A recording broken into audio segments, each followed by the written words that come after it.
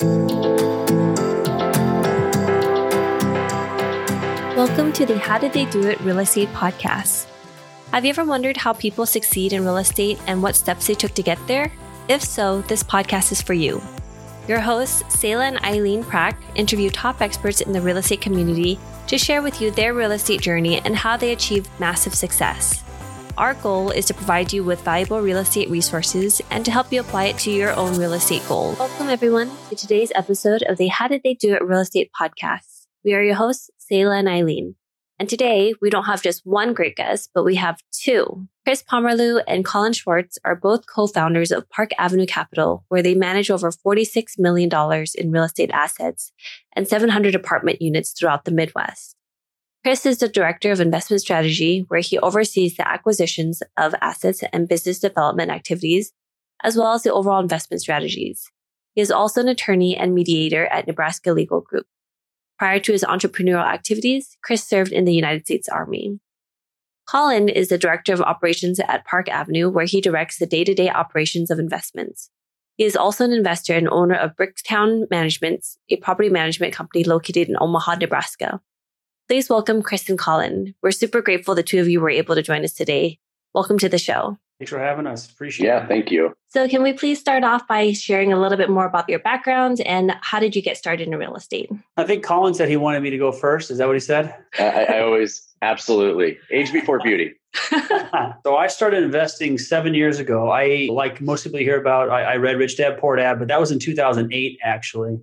It just so happened I was in the military at that time. And so in the morning, I was in the military. Throughout the day, I was in law school. And then at night, I was in grad school getting my master's in negotiation.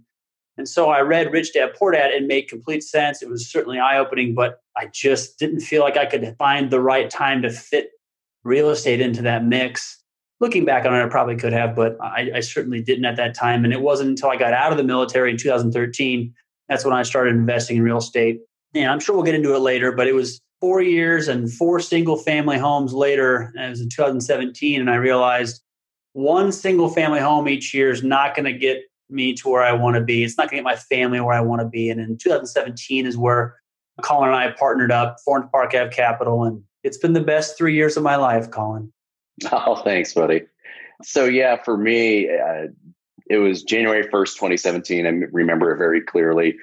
Similar to Chris, I read Rich Dad, Poor Dad, but my reaction was I basically had to burn all the ships. And that I asked myself, what have I been doing and what am I working for?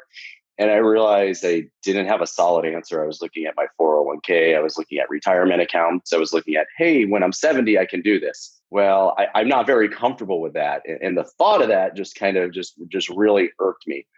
At the time, I had what would be considered a really great corporate job. I was in IT. I was a project manager, managing groups of great teams, great company. But there was something missing. I would get up early. I'd drive to work, drive home. I would not see my children as much. And I was also having another child at the time. So it kind of just like resonated that I needed to do something. So basically started just kind of listening to podcasts, reading books.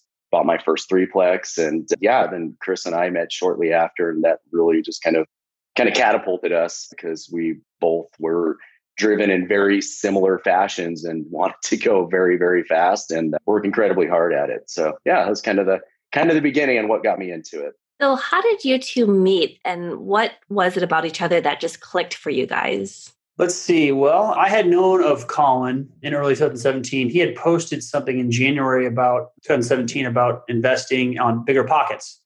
And actually that Bigger Pockets post, and maybe it wasn't in January, it could have been a few months later, but it was just basically how many units he had accumulated in a short amount of time. And that post on Bigger Pockets blew up. And I was just getting into networking and trying to learn who was in the community because I only had 4 single family homes.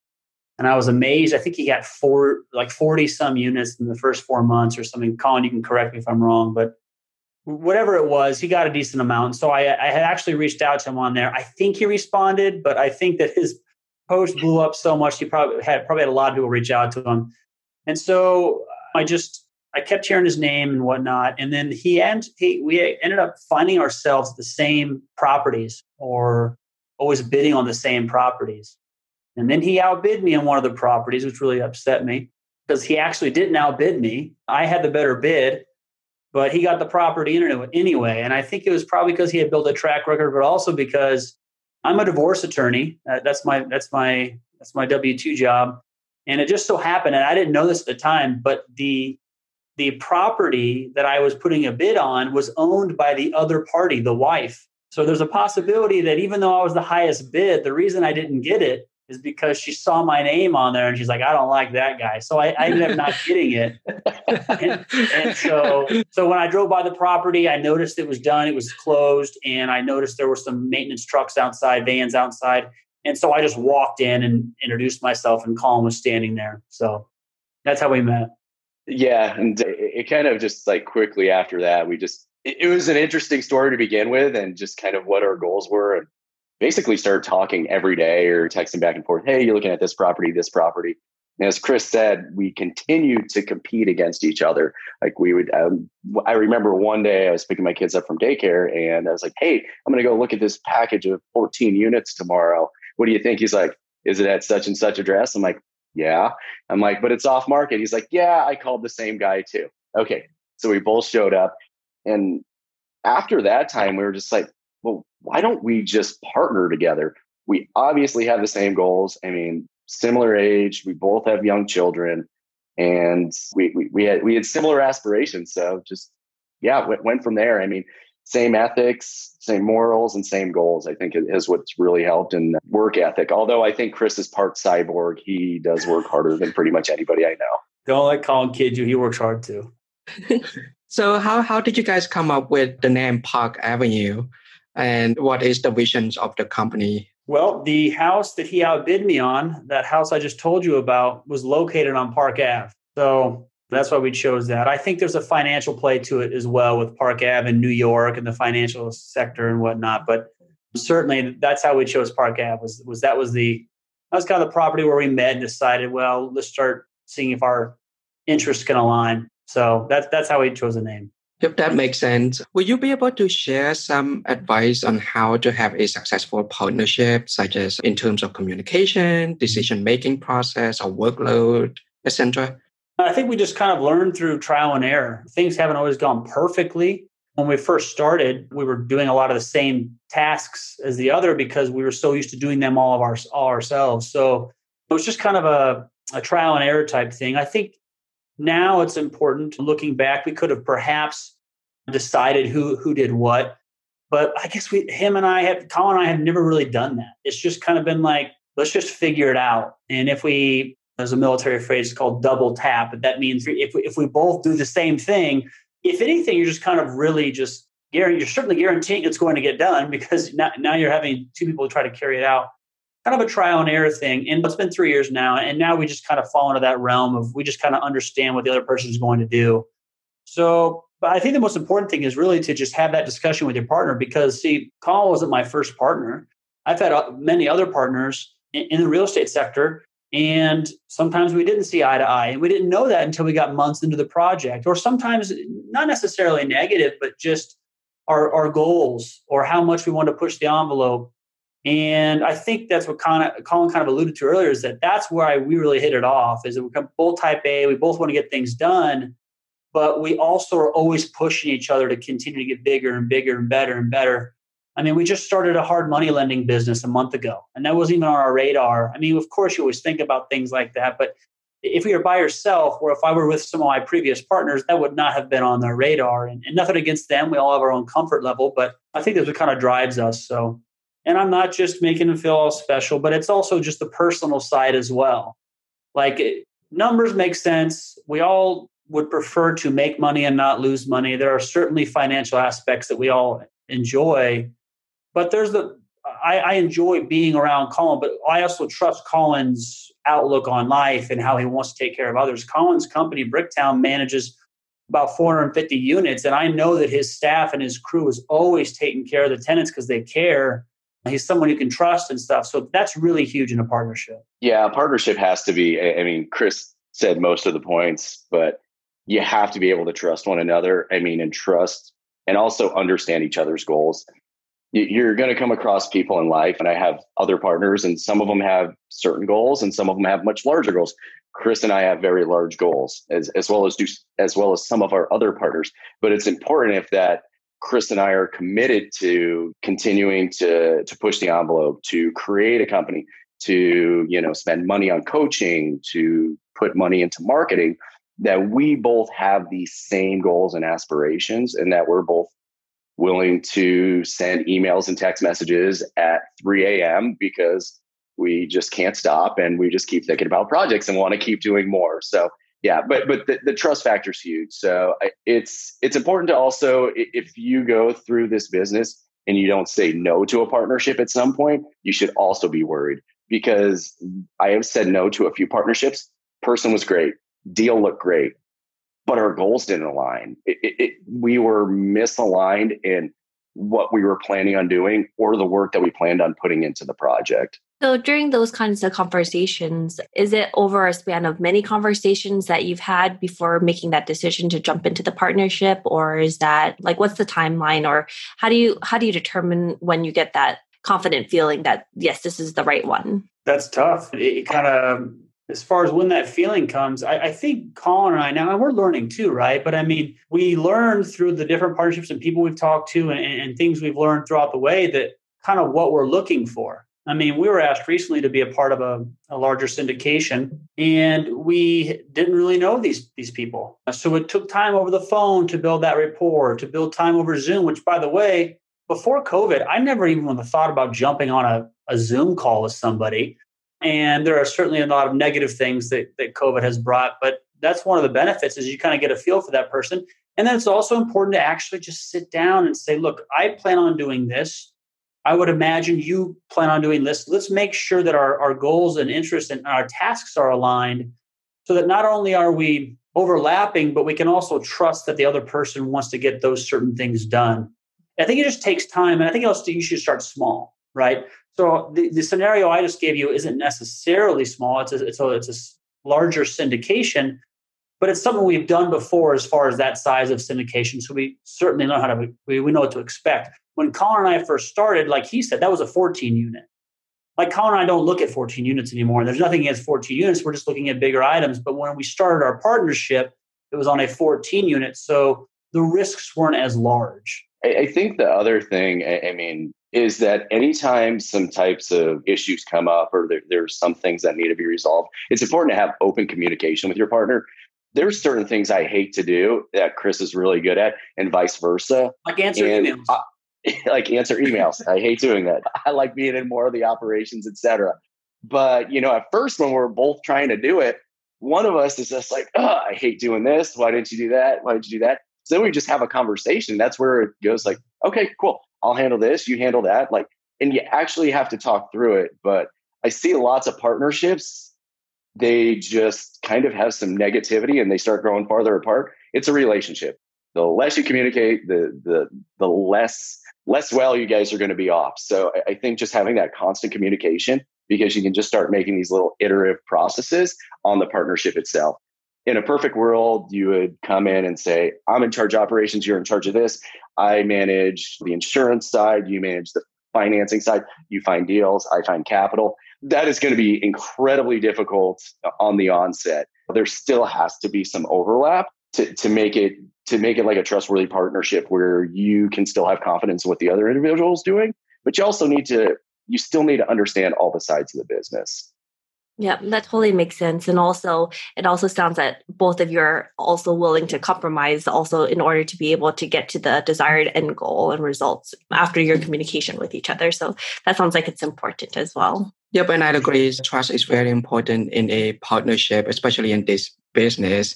And like you mentioned, you have to be able to trust the other partner to do what they say they're going to do. And can you walk us through how your day-to-day look like, of how you setting up in terms of a meeting, or like how you overviewing your business together? How's that process look like? It's kind of fluid right now.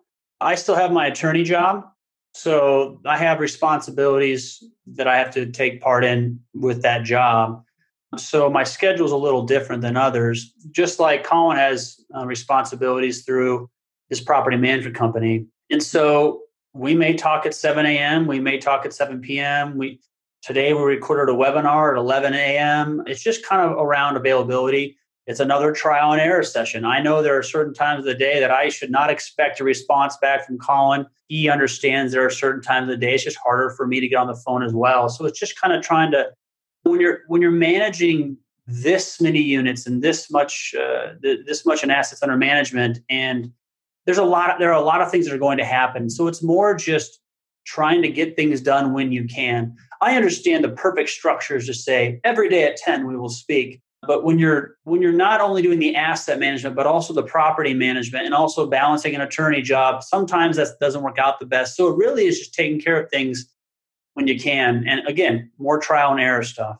So yeah, and I think what's helped us is we're starting to find some really good staff. So that's allowing us to get closer to have some actual timelines and specific dates, but it's very fluid. When we get an offer back on a property and they want a response in 12 hours, or we find a capital investor who wants to have a conversation and their conversation time is at that time, well, then it's just something we typically have to work around, and putting our kids to bed and feeding them and doing all that fun stuff. So yeah, it has to be very fluid, so but constant, I guess. Yep. So since you partners with each other, what metrics do you use when evaluating a new property or opportunity now compared to before you actually partners? I mean, from day one, we always look at every property the same. It's not that we're not flexible to other ideas, and we've certainly entertained many different options as far as purchasing properties. But ultimately, we start from a value add component. I understand that that's a hot keyword that everybody likes to use, but our long-term business plan is to hold the property forever. So not only do we want to stabilize the property by raising income and lowering expenses, but we're not looking for a great sale on year 4. We don't care about selling. Now, of course, there's a ticket price that would be probably not smart to pass up, but we're never listing properties. Our goal is to raise that property enough to where you can refinance the property, put it into even better debt, and then return all of that initial capital back to all the investors. And then what we feel kind of sets us apart, and many people do this, but not everybody, we keep the investors in indefinitely. So we have a $100,000 investor who gives us money. They make cash flow quarterly throughout the stabilization process. And then in year 3 or 4 or 5, when we refinance all of it, they get that $100,000 back. But then moving forward, every quarter, they're still getting cash flow. And that's really rewarding to us. And that's what we want to do on our own single family homes and duplexes. So that's what we want to do on our 80s, 70s, 100 units. And we want to make sure everybody is able to capitalize on that. So that is our goal. We want to be able to find something that we can get a relatively fast turn on the refinance. Yeah. And some of the metrics we look at are just for increasing that value is obviously the rental income. What are these being rented at? We have a 72 unit under contract. The individual has owned it for 27 years, at least 30% under market. Okay. So that we can obviously add value to. There's no washers and dryers in the unit. That can increase the overall rent. There's opportunity for a utility bill back. He's paying for water and sewer. These are things that it can all be billed back. So with that value add perspective, we're trying to break down all these different areas. And as Chris said, our goal is to keep our investors into the projects, provide all the tax benefits. Likely we're doing cost segregation studies on these properties, and the depreciation that they see allows for a reduced, capital gains. So yeah, that's kind of the overall gist. Yeah, so Collin, you also own the Bricktown Management property management company. Do you actually doing in-house property management for Parks Avenue as well? Yeah, so what I manage is our local Omaha properties. We do have one which is managed by a third party, but all the properties in Omaha, excluding that one, I do the management on. That's day-to-day collecting rent, that's maintenance calls. We have a maintenance team. We have a leasing office. I have an in-house bookkeeper, office manager, somebody answering our phones, et cetera. The properties in Sioux Falls and Kansas City, we have a third-party property management, which we communicate with them heavily. And Chris does a great job of this, but really, truly being the asset manager of them, because Chris has seen kind of how I operate. I kind of understand the property management side. So we still have kind of like an overlaying role, but we don't actually have individuals out there in Sioux Falls, Kansas City, just locally in our area. So can you give us some advice on how do you manage or how do you maintain the communications with the different property managers and making sure that everybody's on the same page? I think you got to know what to expect first. You have to understand what you're looking for. And I think that our experience has allowed us to do that. There was a time where that wasn't the case, right? But I mean, if my first purchase into a syndication was me owning an apartment 4 hours away, I may not know what I'm looking for. Luckily, we started and built up our business here in Omaha. So first off, I would say it's important that you understand what you're looking for. And second, I think that they have to understand what's going to happen with this. They need to be prepared for those conversations. And it's not like we warn them ahead of time, but Collin will tell you, I have no problem with really reaching out a lot. Maybe that annoying ex-boyfriend too much a little bit. But they're handling millions of dollars for us. And if they don't give us answers we like, we pry deeper. And it's not just because we care, but we also need to be able to disseminate that information to our investors. And so we obviously set up weekly phone calls. We talk to them more than weekly, believe it or not, which would be perfect if sooner or later it gets to the position where it's only. But look, we're reaching out through texts and email and phone calls because we're trying to make sure that what we expect is actually taking place. So they know that, though. I mean, we engage these property management companies in other markets. We engage them most of the time before we're even under contract because we're kind of interviewing these different property managers in that area. Now, we're really stuck on a few certain areas, so we have good property managers in those areas. But on top of that, then we're working with them through the due diligence. So they see how we are. And if they can get through that dating period, then we can marry up when we close on the property. And they know that they have a multi-million-dollar thing to watch for us. They should not expect anything less of us, but to be really engaged. And hopefully no divorces down the line. No divorces, hopefully. Hey, by the way, I actually have had to let go of a couple of property management companies. I have. I know you're joking. I can take that. I've heard much worse the attorney jokes, so I'll take that one. But I've had to let them go before because it's like, property management is not easy. Nobody says it's easy. And if they tell you it's easy, then they're not doing it right. There's something wrong. But you can judge a property manager or perhaps even a person with how they handle the setbacks and the stress. And if they say, well, yeah, it's September, summer's over with, so we probably won't fill the vacancies until next summer. I mean, not that they would ever say something like that, but if they're okay with that, if they don't have an answer of how to fix that, it's time to find somebody new. So we've had to let them go. We've had to divorce a property management company before. Go ahead. Oh, sorry. I was just going to say, I think on the onset, it's also important to, besides just the dating period and for them to get used to your personality and kind of what the communication is going to be looking like, is for them to really understand what the goal of the project is.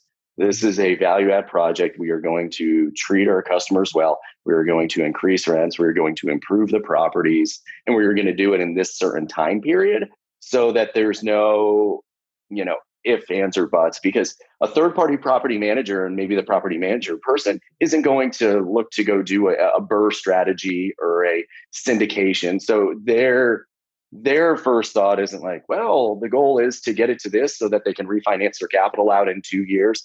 You have to tell them that. You have to make sure that it's very clear this is the expectation because this is what's at stake. Well, that absolutely makes sense. So far, since you've been building up your business, what has been the most difficult challenge for you when scaling up your business so far? The tasks, I'd say, just figuring out, and look, as we grow, we're getting spread more and more thin, if you will. So we hired somebody new. We hired a gentleman named Nick Bruin, who's been extremely helpful for us. And when it comes to being type A and really, really wanting to control how things are going, it's a big step to then partner with somebody. And that's what Collin and I took a while to get through, but what's worked out great. It's another big step then to hire somebody who you know even less than you did each other and expect them to succeed. And so that's been the biggest step, is just really learning the systems through which we scale. But because, as Collin said earlier, we're not afraid to talk at all hours of the day or whatever. We have found time to make that happen a lot faster than maybe others would be able to. But I'd say my biggest hurdle, and I'll let Collin speak on his, but I'd say mine is certainly the ability to delegate and make sure it's getting done correctly. I just think when you first get into real estate, and this is something I was incredibly naive to, I thought that 100 units would maybe be, if you had 100 single family homes, it'd maybe be 100 times harder than just one unit. But the thing is, if you're really trying to scale a business, it almost becomes exponential on the tasks that occur. We need somebody to market. We need to be on social media. We need to raise capital. We need to set up new bank accounts. So these things aren't just as simple as going to a resident's home, collecting rent and depositing it. There becomes numerous tasks stacked on top of that, setting up different utilities, being in multiple areas, where I think that has become easier now that we're hiring staff. But I could say at the beginning, that was one of the biggest hurdles, was answering the phone, talking to the bankers. And I think when Chris and I had the same tasks that were overlapping and didn't utilize each other for our best strengths, because we were both doing everything. So that made it multiply. So yes, having good staff is huge, and having them be empowered. If you micromanage a staff, you're going to get all that you can give. And if you don't have a lot of time to give, that's all you're going to get. So it really finding quality people that can help you and that understand the business and see the vision. So Chris and Collins, you now control over $40 million of asset. What is next for you guys? 60 and then 75 and then 100 and look for ways to grow, but not only grow, give back. And I sincerely mean that. I mentioned earlier, we started a hard money lending company. It's correct to say that we're not losing money on that. That's correct. But I'll be honest, I have utilized personal and formal loans in my process of growth. Collin has done that, and we understand the business. And I sincerely do stand behind how much that availability can help real estate investors grow. So I wouldn't say we're giving back, but we're certainly very transparent in that and willing to think outside of the box. We're not just looking at multifamily. We're now doing something like that. We do want to continue to get bigger on multifamily, grow the property management company. And when I say giving back, I think Collin did a good job here, even throughout COVID, of like giving out coupons or putting tenants in touch with people of how to get through these times. And those are really, not all property management companies do that. So, I mean, the food drive put on last year, a lot of money in food raised. And these are the things that, with great, what's the saying, with great responsibility comes great reward. Maybe that's what I was trying to say. With great power comes great responsibility. Yeah, sure. I'll do that. Yeah, because, as we grow, we're doing well and we want to continue to do better, but it's important to also give back as well. Yeah, I have to say that we are incredibly lucky. We may be hardworking, we may be dedicated, but just to be in the positions that we're in so that we can kind of do some of those things, I think it's important to capitalize on those. And just if we can help other people, we needed help when we got started. We've needed help at some points in our life and our career, and having those opportunities to do that, I think it's kind of what this business is all about, being an entrepreneur. Yeah, like to give you an example of that, I guess we didn't even mention, we also coach students. So sure, there's a financial aspect of that, but there's much more money to be made in the syndication and investment realm than there is in coaching. I sincerely stand behind the fact that if you can find a coach, if you can find someone who's going to help you through this, basically teach you what they've done, I think if you want to accelerate your business, and that's the way to go. And that's something that both of us do because we benefited from coaches and we understand how important that is for people. Yeah, and we would have benefited earlier if we would have started earlier. Oh, I wish in 2008 when I read that book and put it down and didn't pick it up for 5 more years, I wish I would have had a coach. I would be in such a different part of my life right now. Yeah, it's amazing that you guys think about the power of give back, and you guys are doing the food drives and everything and helping the tenants, helping the community out there. So it's amazing that you guys are doing that. So how has real estate investing impact your lives? I mean, for me on the attorney side, so as a family law attorney, it ebbs and flows depending upon what time of the year it is. There was a part early on, March to July, during the early parts of COVID, where we slowed down a lot. And I knew of people in the attorney community that were relatively hurting because business had slowed down so much. I'm happy to say that I didn't necessarily have to worry about that because I had passive income. And that's not to toot my horn or to brag about anything. It's to actually put into exercise and apply the concept of passive income and making money while you sleep, or if the economy goes down, or if your job gets slower. So I've certainly benefited that just recently for sure. And then also just the people I've met.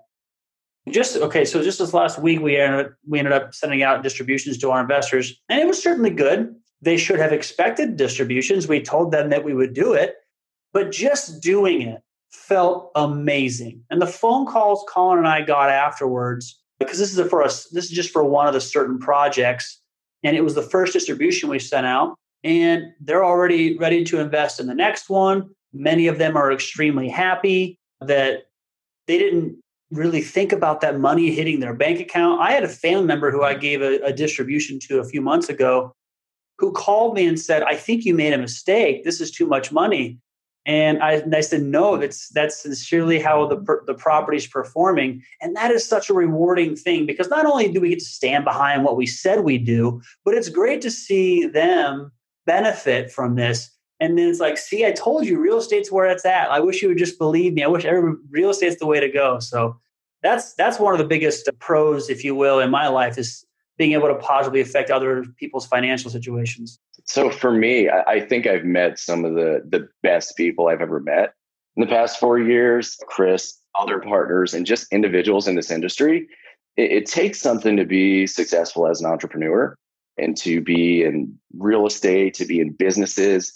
And it's just opened my eyes to just kind of this better world of people. If you grow up in a small town, you're around X amount of people. Now you come out into the big world and you're actually having conversations with people from all over the country, possibly all over the world. Some of them are professional athletes, big businessmen, and just all around great people. And so women. I think that is, and women. And women, yes, I said people. So that has been one of the, that's been one of the best things. On a personal note, and this was not how it was the first 2 years. First 2 years, basically, it was nose to the grindstone. No days off, no vacations. So if you're getting into this, it's very, very difficult at first. And it's just a lot of work if you're going in on the active side. But now I have some freedoms. For the past 2 months, I've been able to take long weekends with the family. I'm still working, still getting on phone calls, but to have that flexibility to not be stuck to a cubicle, to not be stuck to a boss that's looking at what time I punch out and, you know, what report is done when. It's great. So that freedom and just the people, it's been life-changing. That's amazing. So what is one thing that you know now about real estate that you wish you knew when you first started? Other than the coach. I mean, I was about to say something like that, but take the coach away. It doesn't have to be a formal coach, but don't try to learn it all yourself. Yes, that could certainly, that thought process could lead you to a coach, but it doesn't have to. To ask your agent about the market rents instead of hopping on a rentometer or a rentometer, however you pronounce it, and thinking that that's the way to go, or only trusting the pro forma put out by the seller's agent, which obviously you shouldn't do. But surround yourself with people who know more about this situation than you. And yes, a coach is certainly one route, but even if you don't do a coach, find a partner. Collin and I have good friends now who reached out to us through Bigger Pockets or LinkedIn, or Collin has a meetup, 1,700 member meetup in Omaha for real estate, and which has stayed active even through COVID on Zoom and even a couple in persons recently. But we have good friends who have partnered with us on multiple deals, who not only are our friends, who not only like what the project is going to bring, but also they want to learn how to become active as well. So as part of the process, they're being passive, but they're soaking up what they're learning. And there's no doubt in my mind, someday they'll branch off and do something active themselves. And that's a good way to do it. They didn't pay for a formal coach. They didn't put their money into a deal, but they surrounded themselves with people who knew more than they did. And I think that I wish I would have done it earlier. Now, I learned a lot, and I listened to every podcast ever recorded ever, and I listened to every book ever. But then there's that analysis paralysis thing going on there. And I wish I would have partnered with somebody sooner. Yeah, Chris pretty much nailed them all. Network and ask lots of questions. I think there's always a fear of asking a question. And I guess that's from like the high school, college days where you raise your hand and everybody knows the answer and you were half asleep for the first half of class, so you don't know the answer. Well, real estate has so many different complexities that nobody knows all the answers. There's not one person out there that knows all the answers. So just, I guess being humble in that fact that you're not going to know everything. And even if people think you should know it, you still might not know it. So it's okay to ask those questions and start a discussion, because real estate is a very creative and dynamic and fluid just business. So what is an apple to one person is an orange to another based on what they can do with that product, what they can do with the real estate, what they can do with the financing, what they can do with creative partnerships.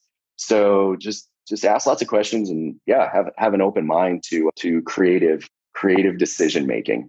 And I would say one more, actually, don't be afraid to give up a little bit of your usually financial returns in exchange for spreading the wealth and most likely learning through the process. Collin and I have taken in partners, whether as a co-GP and or just partners that maybe brought the deal, and we'll give them a large chunk of the deal, which would perhaps to an outside person seem as though it's a little too much. But not only do we see a benefit in what we're doing because they have something to offer on with a construction background, or they're the ones that found the deal, but spreading the wealth is huge, and you build those relationships. And I know, in my opinion, some syndicators or investors who are always thinking about owning it themselves, or, oh my gosh, I would only make 75% of the overall profit instead of 100. And I think we've been able to grow so quickly. That's 46 million over 3 years. And knock on wood, you're not supposed to say it, but we're thinking into the 60s by the end of this year.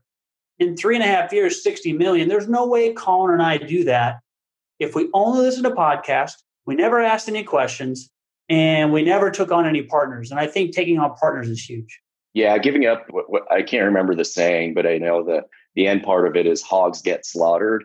If you're trying to be greedy in this business and coming from a scarcity mindset versus an abundance mindset, you may do okay. You may get some things, but I mean, Chris and I mean, there's been times where we've gone back and forth on deals. I brought him in, he's brought me in, where if we were just like, okay, we're taking this for our own, it would be, I mean, unsurmountable how much less we would have done, because it's like, okay, you need to give up something to get something. And if you find the right people to do that with, it is 90% of the time going to come back in your favor. Great advices. Thank you so much. So what tools or techniques have you used to improve the efficiency of your business or personal lives? So for the property management side, I use software called Buildium. It's a basic property management software. So we collect rent payments automatically, send out e-leases, tenant communication, etc. We use Google Voice for our property management hotline. So yeah, those have been two of the items that we use. I mean, Google Sheets isn't really that special. Everyone knows about that, but maybe sometimes people don't. Sometimes people are exchanging Microsoft Excel documents and then always worrying about who saved it last. I know that's kind of, many people understand Google Sheets, but believe it or not, when you start spreading out this number of partners and whatnot, I think just finding one location just to share something like that with these shared drives, if you will. I don't know. Google Sheets. Yeah. Paperwork and documents can get lost really quickly. It grows very fast. So yeah, having one central location, or even better, he was talking about me sending the Excel sheets, having a partner that knows to use Google Sheets and saves everything there, so I can ask him for everything because I have no clue where it's at. So that's another benefit of a great partner. So yeah, that's the best way to go, right? Yeah. Well, thank you so much for sharing. And we love that you guys have started your coaching business and then also your private lending. And so if our listeners wanted to find more about you guys, your company, your coaching, where can they go? For me, Chris Pomerleau on LinkedIn, Instagram, Facebook. We're Park Ave Capital. We have a Facebook page. We have a LinkedIn page for Park Ave Capital. It's parkaveinvesting.com. That's the website, parkaveinvesting.com. You can also find us at liquidlendingsolutions.com. For coaching, it's mentorwithchris.com. And we also offer a free report. We do stand behind the importance of partners. There's no way we would be here without that. And so we offer just a report to kind of look over when you're trying to choose a partner, what are some questions? What are some things you should look at? And that's at partneringchecklist.com. Other than that, Collin, go ahead. Yeah, same places. So LinkedIn, Collin Schwartz, Facebook, Collin Schwartz, Instagram. Yeah, just all those areas. Feel free to reach out. I'm usually looking through lots of those platforms and always wanting to have a good conversation with somebody and talk real estate. Awesome. Thank you so much. It was a real pleasure having both of you on today. Thank you very much. Thanks for having us. Yes, thank you so much. And thank you for listening to our podcast today, brought to you by Bonavest Capital. We would really appreciate it if you can go to iTunes right now and leave a rating and written review. Also, please don't forget to subscribe so you can always get the latest episodes. You can also connect with us on Facebook, How Did They Do It Real Estate. We'd love to hear your feedback and any topics that you're interested in for future episodes. Lastly, to learn more about us, you can go to bonavestcapital.com and fill out the Contact Us page so you can speak to us directly. Nothing on the show should be considered as specific personal advice. Please consult your legal, tax, and real estate professionals for individualized advice.